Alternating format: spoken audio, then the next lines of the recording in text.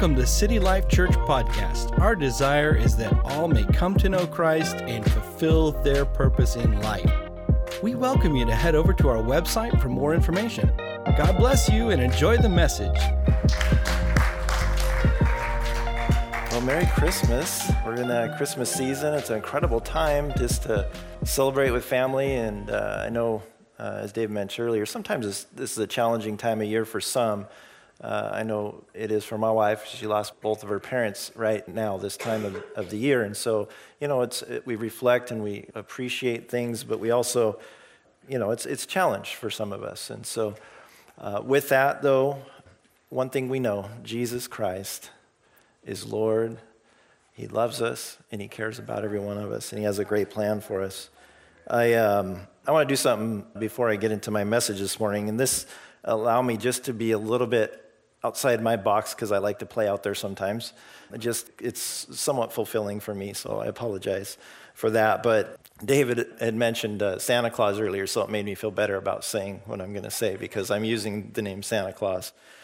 And what I'm going to do, this is just stuff that I had put together. You won't find it on the internet, or it could be out there, but anyway, so this question came to me is, what Jesus wouldn't do if he was Santa Claus?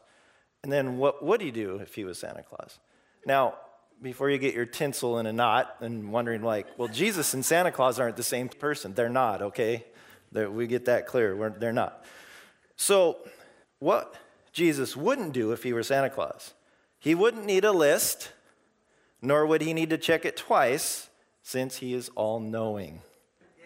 Good, right? Thanks. Good start so far. His sleigh would be a lot lighter, because he wouldn't be carrying any coal. He would dump it all in Satan's toy box before he left. He wouldn't go down the chimney. He would just stand at the door and knock. Somebody might get that one. He wouldn't be a make-believe character, because he is real. And he would bring joy and the true meaning of Christmas to every heart. Now, what would Jesus do if he were Santa Claus? He would have angels leading the way instead of reindeer, and Gabriel would lead with his halo so bright. He would get the packages delivered a lot sooner, because he wouldn't have Mrs. Claus talking in his headset all night. Nothing against the wives. He would make sure that moms and dads would get really cool gifts too, and not just the kids, because he cares about all of us. And then the last but not least, something that would be beneficial to all of us. While he was flying over Washington, D.C., he would cut government spending and reduce the U.S. national debt.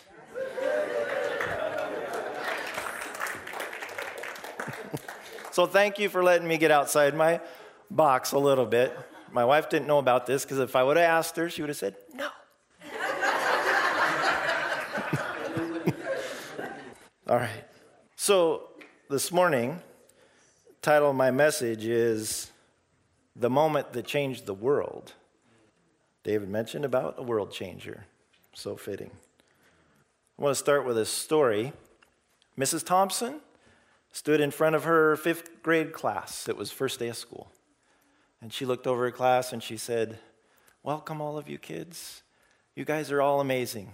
I love you all the same. I just think you guys are great. But then she looked around the room and saw little Teddy sitting in his chair slumped. And he didn't look very happy. He didn't look very good. So she realized, maybe I don't love them all the same. So one of the things that Mrs. Thompson had to do prior to school, starting each year, was to go back and review all of the things that the teachers over the previous years had noted about the students. And she had saved Teddy's till last, and she began to look through it. And as she read through, she started with the first grade teacher. And this is what Teddy's first grade teacher wrote. Teddy is a bright child and loves to laugh. He does his work neatly and has good manners. He is a joy to be around. She went to the second grade teacher, and what the teacher wrote, Teddy is an excellent student, well liked by his classmates, but he's troubled because his mother has a terminal illness and life at home has been a struggle. Third grade teacher wrote this, his mother's death has been hard on him. He tries to do his best, but his father doesn't show much interest, and his home life will soon affect him if some steps aren't taken. Teddy's fourth grade teacher wrote this, Teddy is withdrawn and doesn't show much interest in school. He doesn't have many friends, and he sometimes sleeps in class. By now, Mrs. Thompson has a better picture, and she realizes the problem.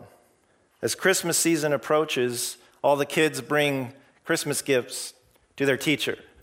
They're all wrapped very pretty paper, nice bow, nice ribbon, except for Teddy's was just wrapped in a brown paper bag from the grocery store.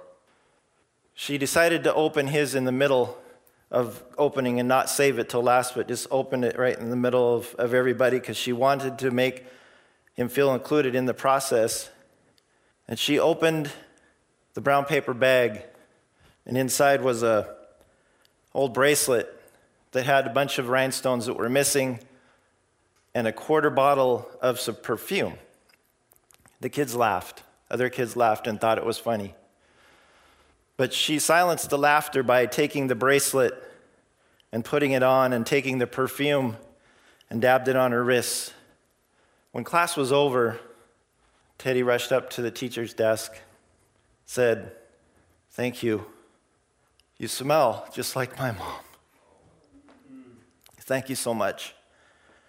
The rest of the year, Mrs. Thompson put a lot of effort into Teddy. Saw that he was an incredible kid. He became one of the smartest kids in the class. He did all of his work. He sat up straight. He just thoroughly enjoyed his time because Mrs. Thompson was making sure that he was going to have a successful life. The next year, Teddy finished the 6th grade, and he stops by her room and slips a note under her door. Mrs. Thompson, thank you so much for encouraging me. Thank you so much for caring for me. You are my most favorite teacher. 6 years later, he writes another note to Mrs. Thompson. Mrs. Thompson, I've just graduated high school. I finished 3rd in all of the students, graduate students.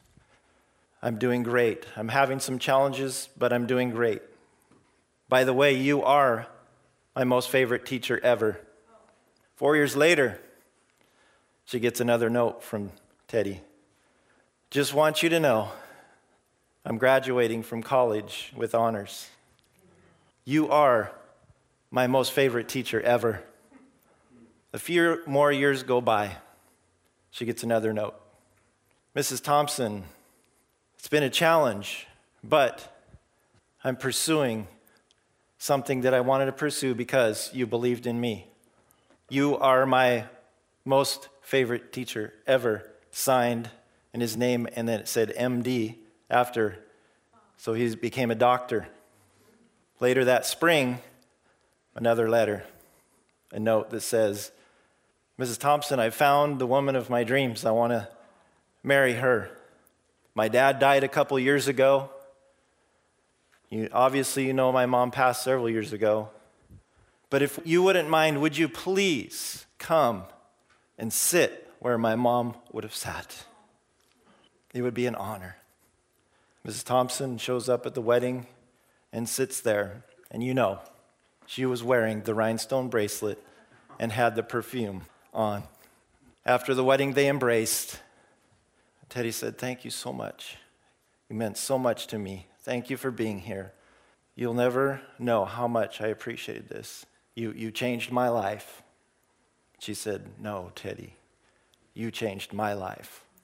I went from teaching reading, writing, and arithmetic to actually teaching children, teaching what it is to pay attention to the lives of everyone in my class. and not just making sure they learned the subject, but really knowing my children. You changed my life, Teddy. You think about that.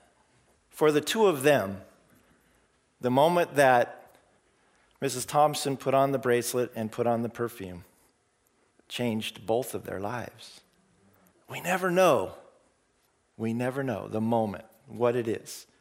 But one thing we do know, when we look back in history at the moment that changed the world, is when Jesus Christ was introduced to us here.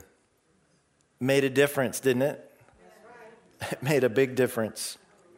I'm thinking about King David, man after God's heart, the Bible says.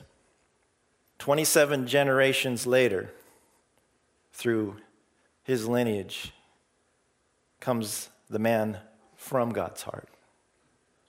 He's born to a woman that we know as Mary.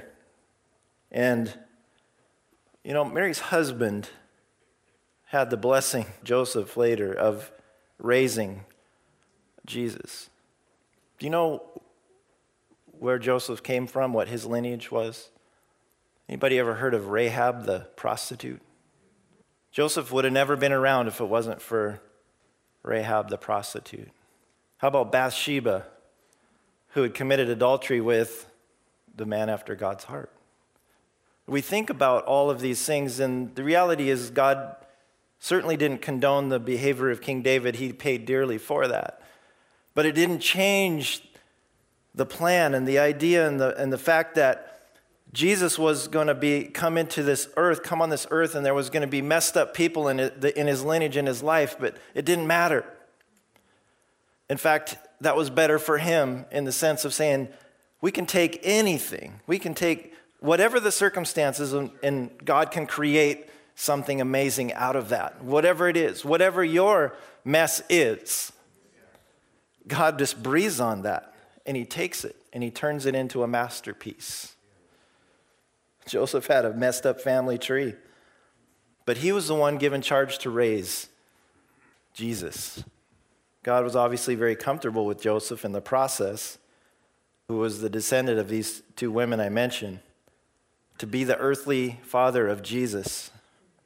Grace covers. Grace covers. That's what the message Jesus wanted to bring.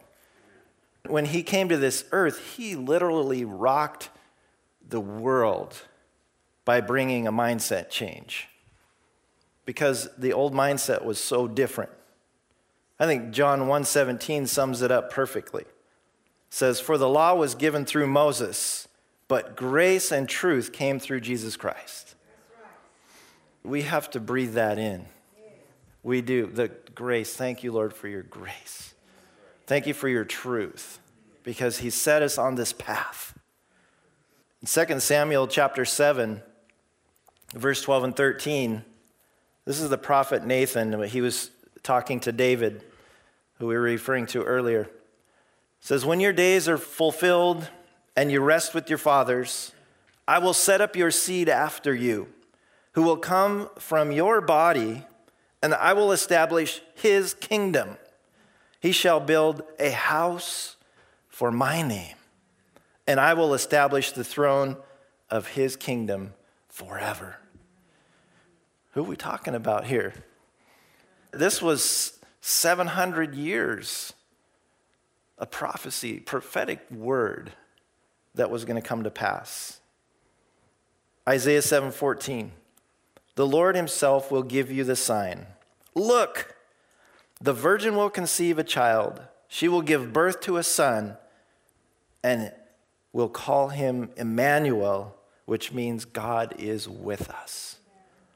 God is with us. Isaiah 9:6, "For unto us a child is born, unto us a son is given, and the government will be upon his shoulder. And his name will be called Wonderful, Counselor, Mighty God, Everlasting Father, and don't forget, Prince of Peace." Prince of Peace. We learned that last week. Just the peace of God that passes all understanding. We don't understand it. We can't fathom the peace that he brings to us. Prince of Peace. In Luke, we read the story of how this whole thing goes down with the angel Gabriel and his conversation with Mary, which would be crazy when you think about it. Just an amazing story. Right prior to that, we kind of have the New Testament version of Abraham and Sarah. A lot of us know the story of that. They were really old people. I mean, I don't want to say that, I'm old, but they were a lot older than me. They were beyond the childbearing years, right? And so a miracle happened with them. Well, here we have the New Testament version of that. There was a priest named Zacharias, and his wife's name was Elizabeth, and they were old people, beyond childbearing years. They didn't have any kids, and while he was performing one of his priestly duties, the angel visited him, and Gabriel came and said that his wife was going to get pregnant, have a son. There was a little doubt. A little doubt. Zacharias like, I don't think so. How is this going to happen? I'm old, and my wife is well into her years as well. Probably didn't want to say my wife's old, but just kind of putting it there. Yeah. But because of his little bit of doubt, it's interesting that Gabriel told him, he said, since you didn't really believe, you're going to be not able to speak until your child is born. You won't have any words. His wife may have been happy, but... So what does he do? He goes home, and what can he do? So he decides that charades is going to work, right? Because he's doing charades, he can't talk. So he goes home to his wife, and he's like, me? Yeah. So he's trying to think, how in the world am I do this to tell her that we're going to have a baby? He's like, you're calling me fat?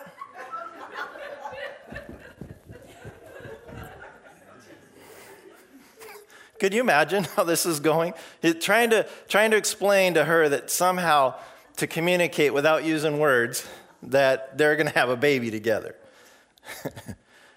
Well, guess what? Soon after, she gets pregnant. She was excited. The Bible says she was excited. So you go into this and brings us to Luke chapter 1, and starting in verse 26. So in the 6th month of Elizabeth's pregnancy, God sent the angel Gabriel to Nazareth, a village in Galilee, to a virgin named Mary. She was engaged to be married to a man named Joseph, a descendant of King David, which we talked about. Gabriel appeared to her and said, "Greetings, favored woman."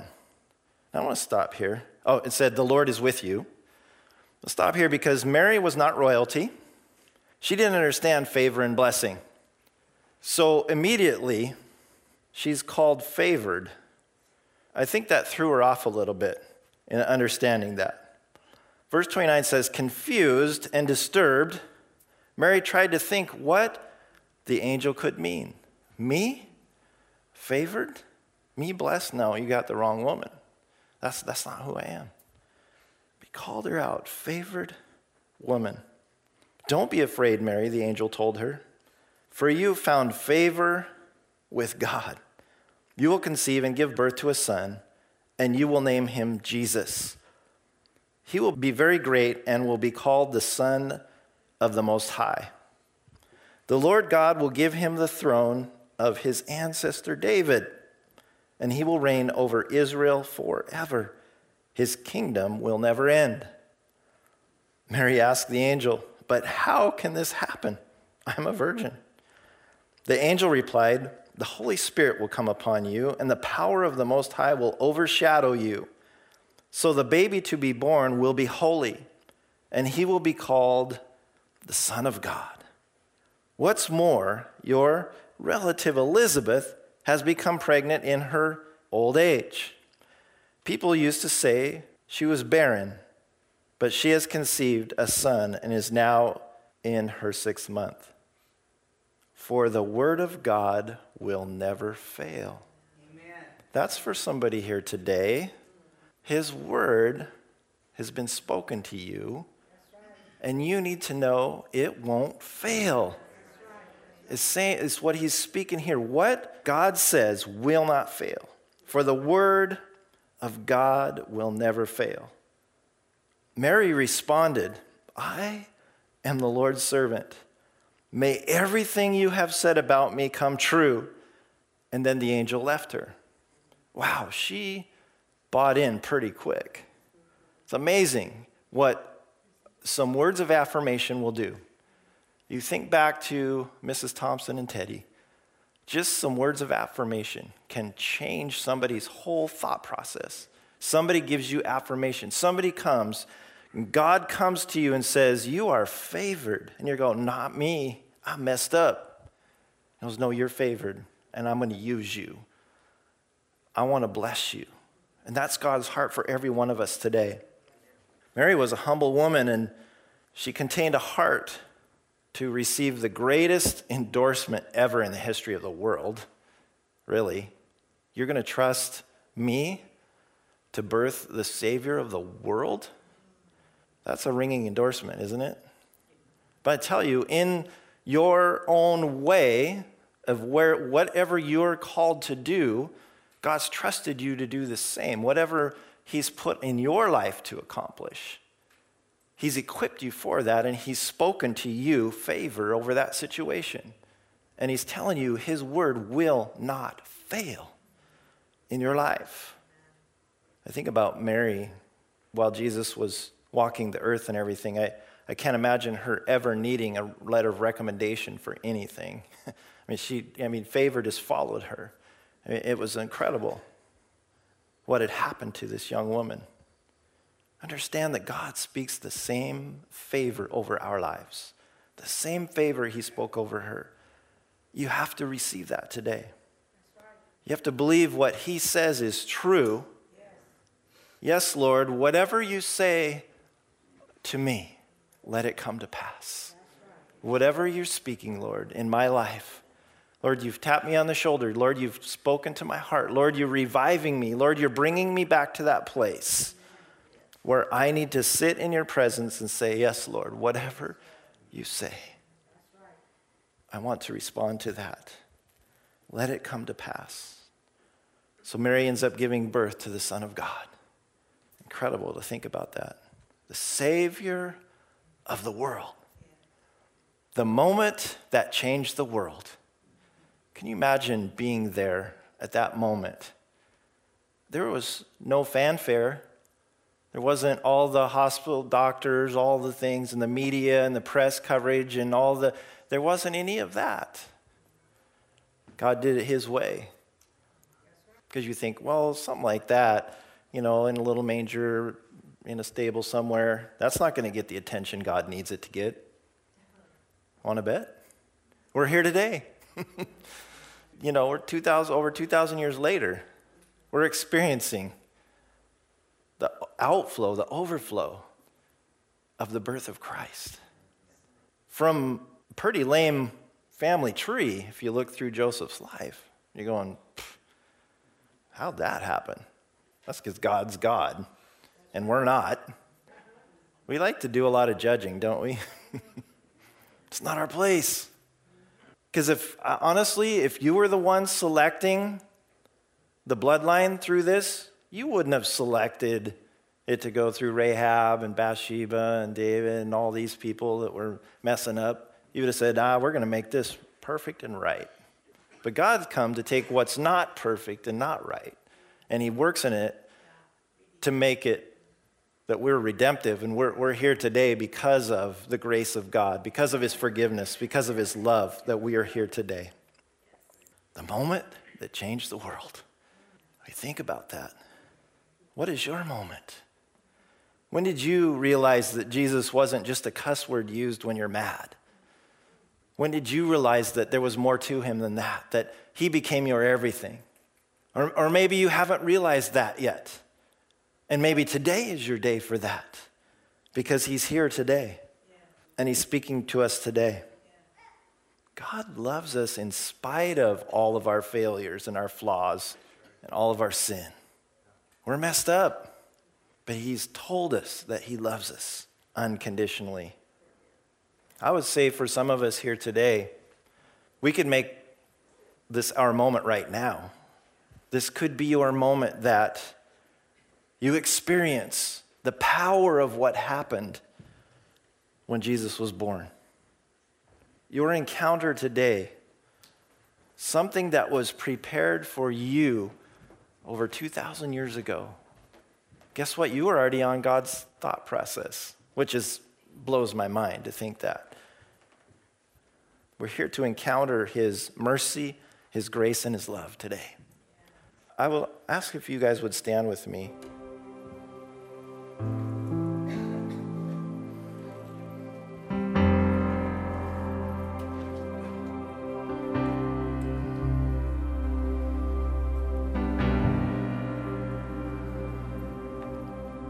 If you're here today and you're saying, you know what?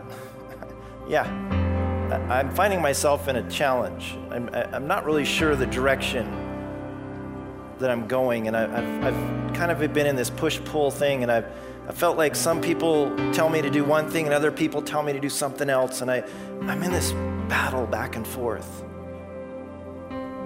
But this morning I'm here and I'm listening to what you're saying and about the power of Jesus and the power that moment changed, and that I need to be a part of that. I need to commit to that. Maybe you've never experienced it, or maybe you have and you just kind of got lost in your way, but Jesus is here today to say, his arms out, I love you.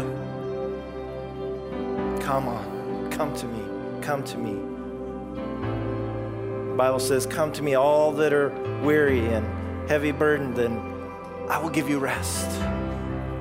There's a peace that comes. I want to pray for you this morning, if that's you.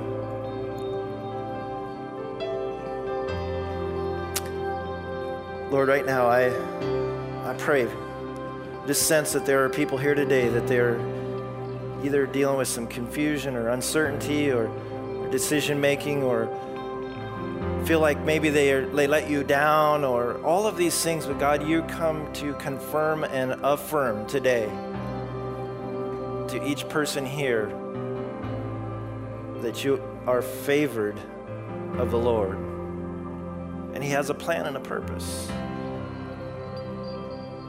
Yet we have an enemy that likes to try to steal, kill, and destroy, but he's been defeated at the cross. And today we're here to enforce that, to reinforce that.